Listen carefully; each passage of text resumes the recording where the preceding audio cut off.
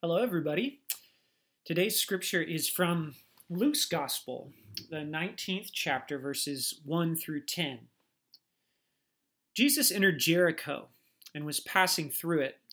A man there named Zacchaeus was a chief tax collector and was rich. He was trying to see who Jesus was, but on account of the crowd, he could not because he was short in stature. So he ran ahead and climbed a sycamore tree to see him because he was going to pass that way. And when Jesus came to the place, he looked up and said to him, "Zacchaeus, hurry and come down, for I must stay at your house today." So he hurried down and was happy to welcome him. All who saw it began to grumble and said, "He's gone to be the guest of one who is a sinner." Zacchaeus stood there and said to the Lord, "Look, half of my possessions, Lord, I will give to the poor. And if I have defrauded anyone of anything, I will pay back 4 times as much." Then Jesus said to him, "Today salvation has come to this house, because he too is a son of Abraham. For the Son of Man came to seek out and to save the lost." Thanks be to God for this good news. Amen. In the summer of 2020, if you can remember that far back, that was when things were very crazy. The pandemic had started that spring. We didn't know how to react. No one knew what was going to be open or closed. At that time, we didn't even know what the school year was going to be like at the beginning of 2020 with our kids. Needless to say, things were very up in the air. There was a lot of disorientation, a lot of confusion, uncertainty. We had some friends visit us that summer, and they invited us to come and stay with them for the fall, to come be their guests and live in their home and stay as long as we wanted in the fall. Now, for Megan and I, we heard this. This was a very generous invitation, but I don't think either of us took it seriously at all when we first heard that. We're just not the kind of people, number one, to do things out of the ordinary for ourselves. Like, we like to have a structure and predictability and to kind of follow the rules, stay in our lane, that kind of stuff.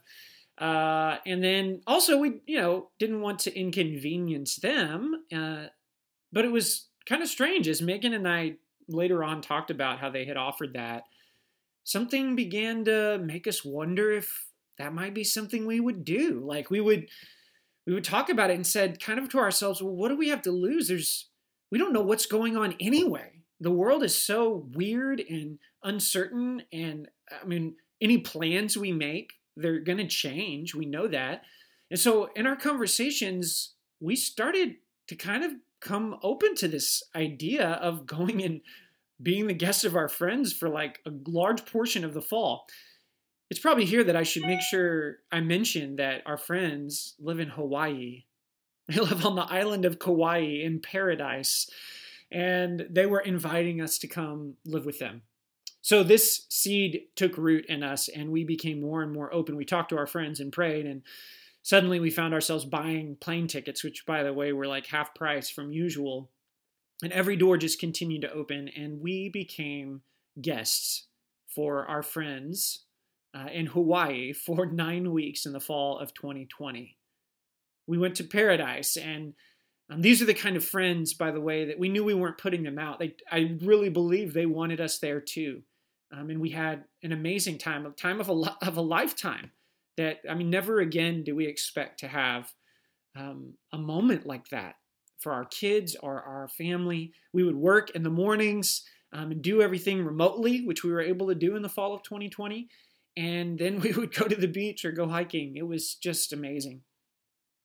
We became guests in a time when home and all the structures and schedules were up in the air. I think this is kind of like the kingdom of God. I think this story is a reminder to us that God is inviting us to come and be guests of a different world, a different kingdom. This kingdom belongs to God, and God is not put out at all for however long we might stay.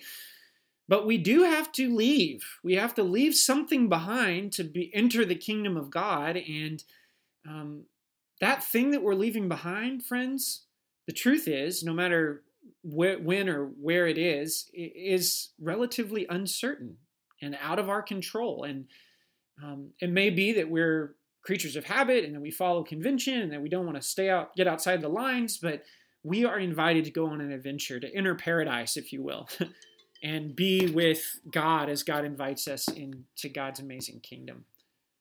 God's kingdom is beautiful, and something that's so amazing about it is it's not something that we control. The kingdom is not something where we're in charge. It's not our turf.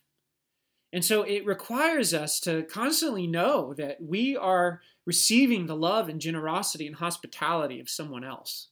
That is the kingdom of God. By the way, this is our eternal reality, to be guests of God.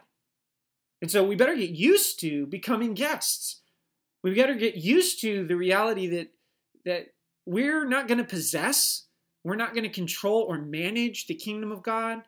That is something that belongs to God, and that God calls all of us, invites all people to become a part of. And it's paradise. It's beautiful. And yet getting there, going there, entering it can sometimes be so hard, so outside of our norm. Our story today is about God in Christ becoming the guest of a sinner. To give us more perspective about Zacchaeus, we're told he's a chief tax collector, that he's very wealthy. And so he has that going for him, his wealth. But we get this signal here after Jesus invites himself over to Zacchaeus' house that no one likes Zacchaeus.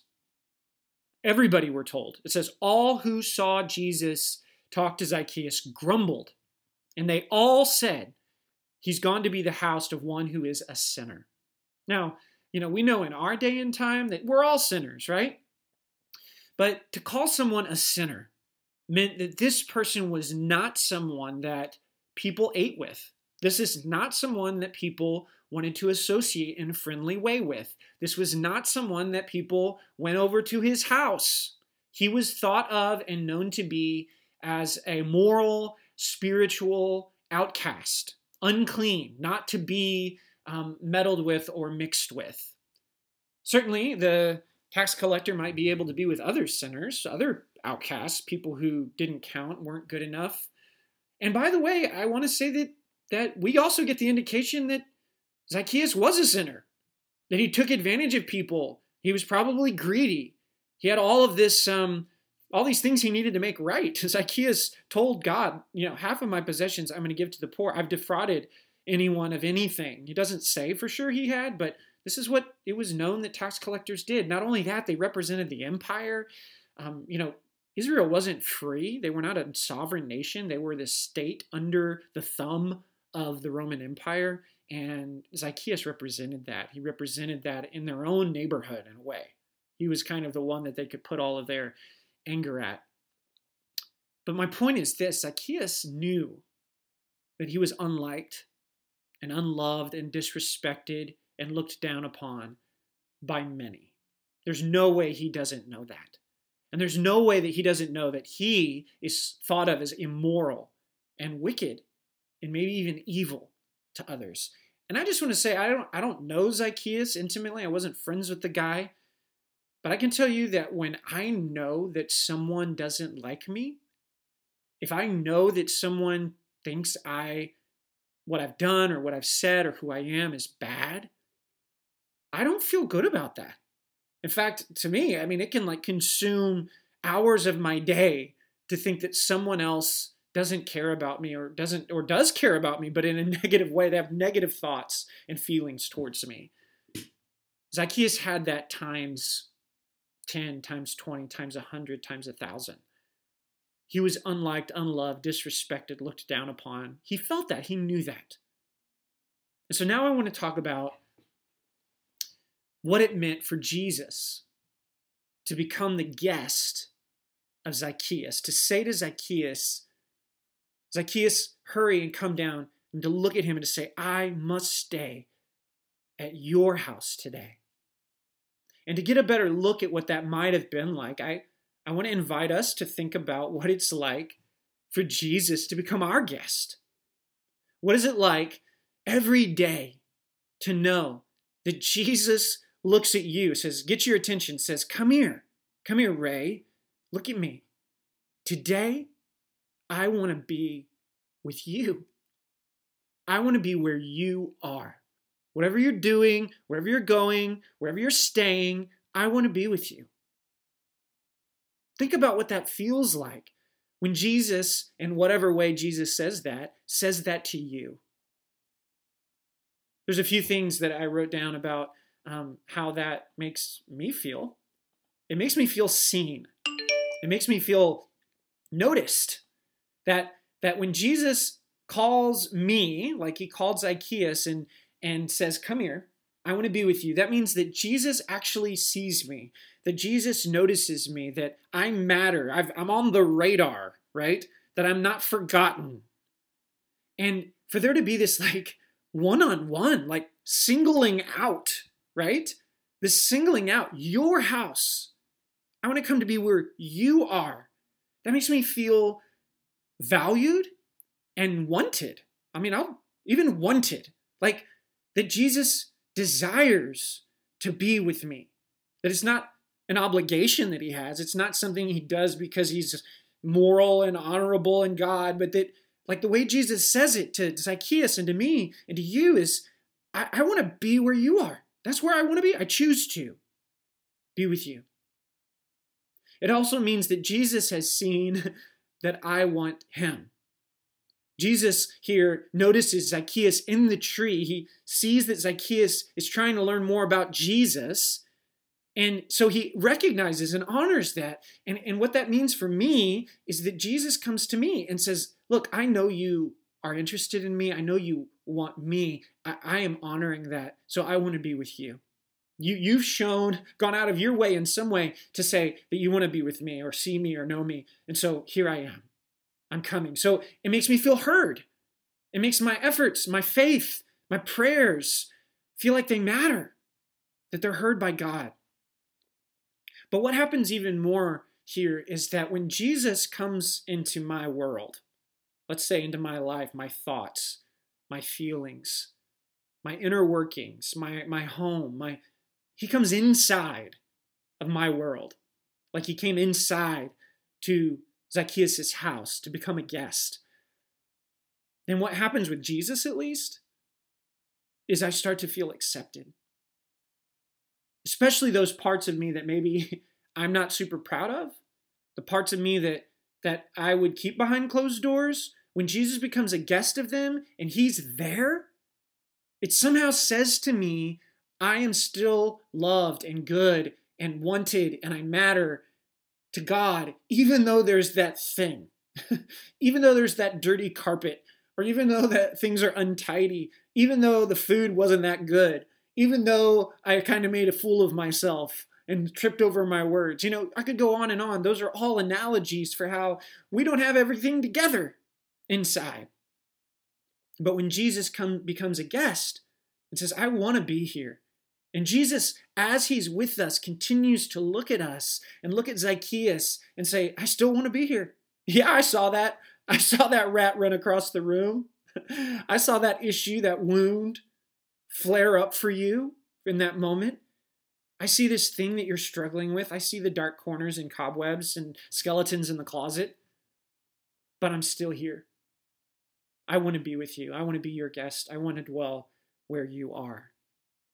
And so I just wanted to draw you in a little bit to what this might have been like for Zacchaeus, to be seen, to have Jesus say, I want to be with you. I want to be where you are. And what that represented, right? That this was Jesus. This was a man of God. This was a rabbi, a teacher. This is someone people were talking about who might be the Messiah.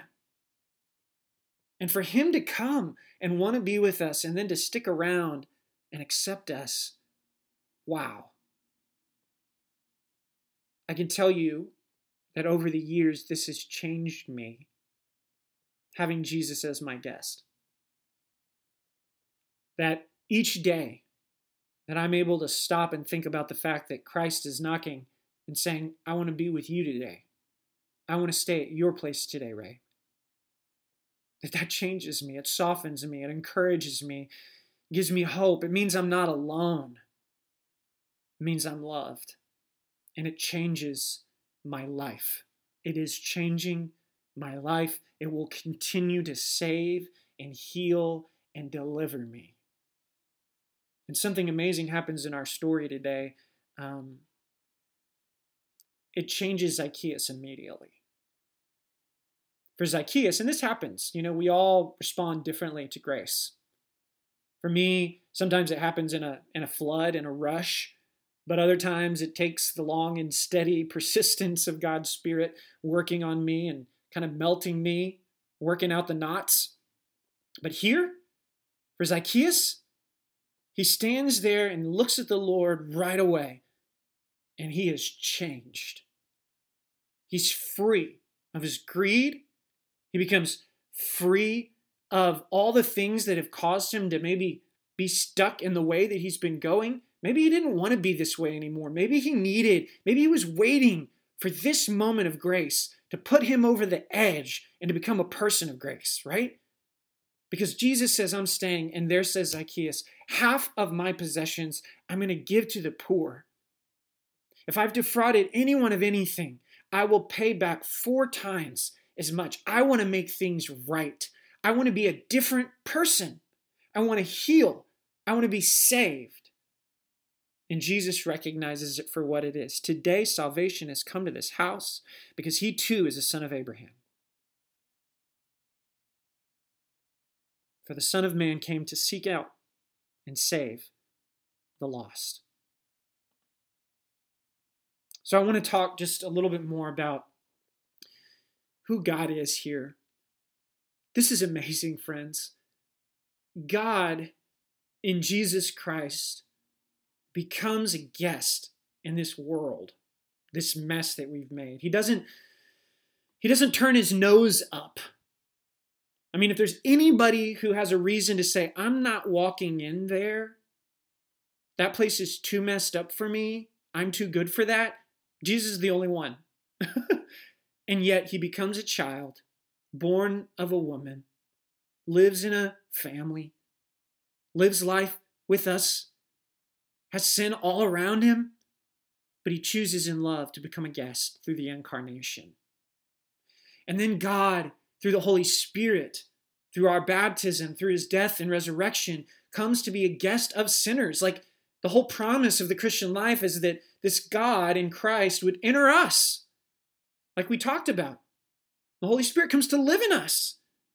We become temples of God. And so what this means is that God in Christ is a guest.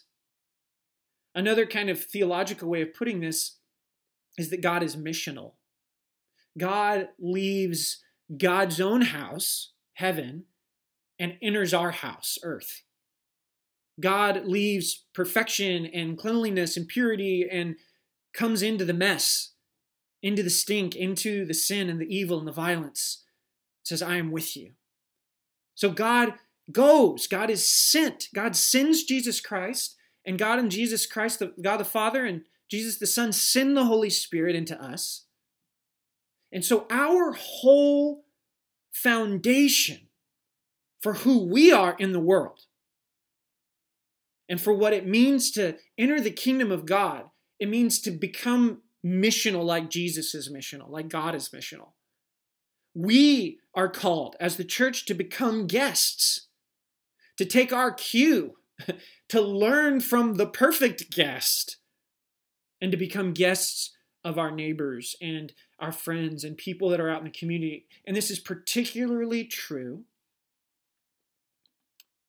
to become guests among those who have not found a home, do not feel they belong in the church. I want to say a quick word here. The kingdom of God is bigger than the church. God's work and salvation and movement in the world is bigger than the church. The kingdom of God is cosmic, and it has a church, but it isn't equal to the church. The church is a tool, it's a people, a body that is at work as a participant in the coming of the kingdom. The other thing is the kingdom of God doesn't belong to the church. And the church is not to manage or gatekeep around the kingdom.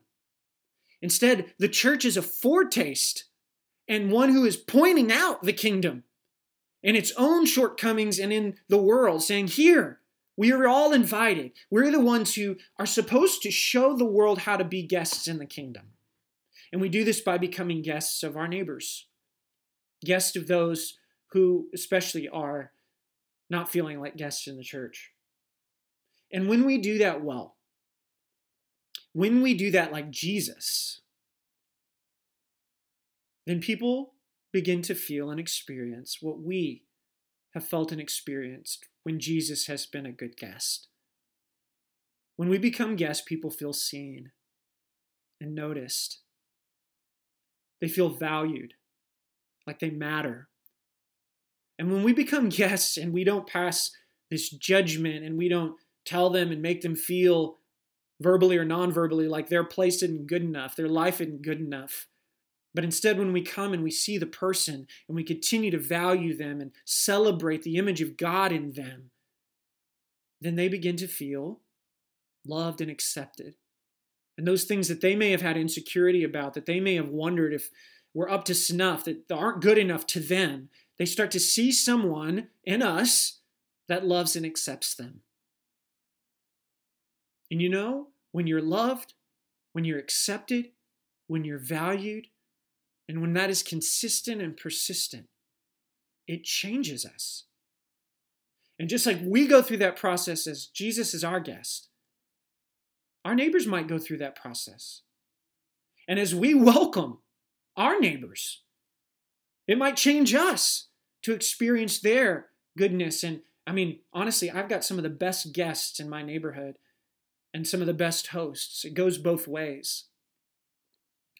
But I think especially as the church, especially as New Wineskins ministry, part of what makes us unique and different is we are called to go like Jesus and to be the guests of others, of our coworkers, of our neighbors, of our strangers, of even our enemies, so that we can join in this sacramental work of being guests, being good guests like Jesus has been for us.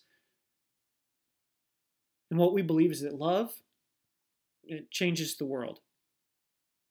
It can truly be a gift to us when we become guests to others and a gift to them. Let it be. In the name of the Father, Son, and Holy Spirit. Amen.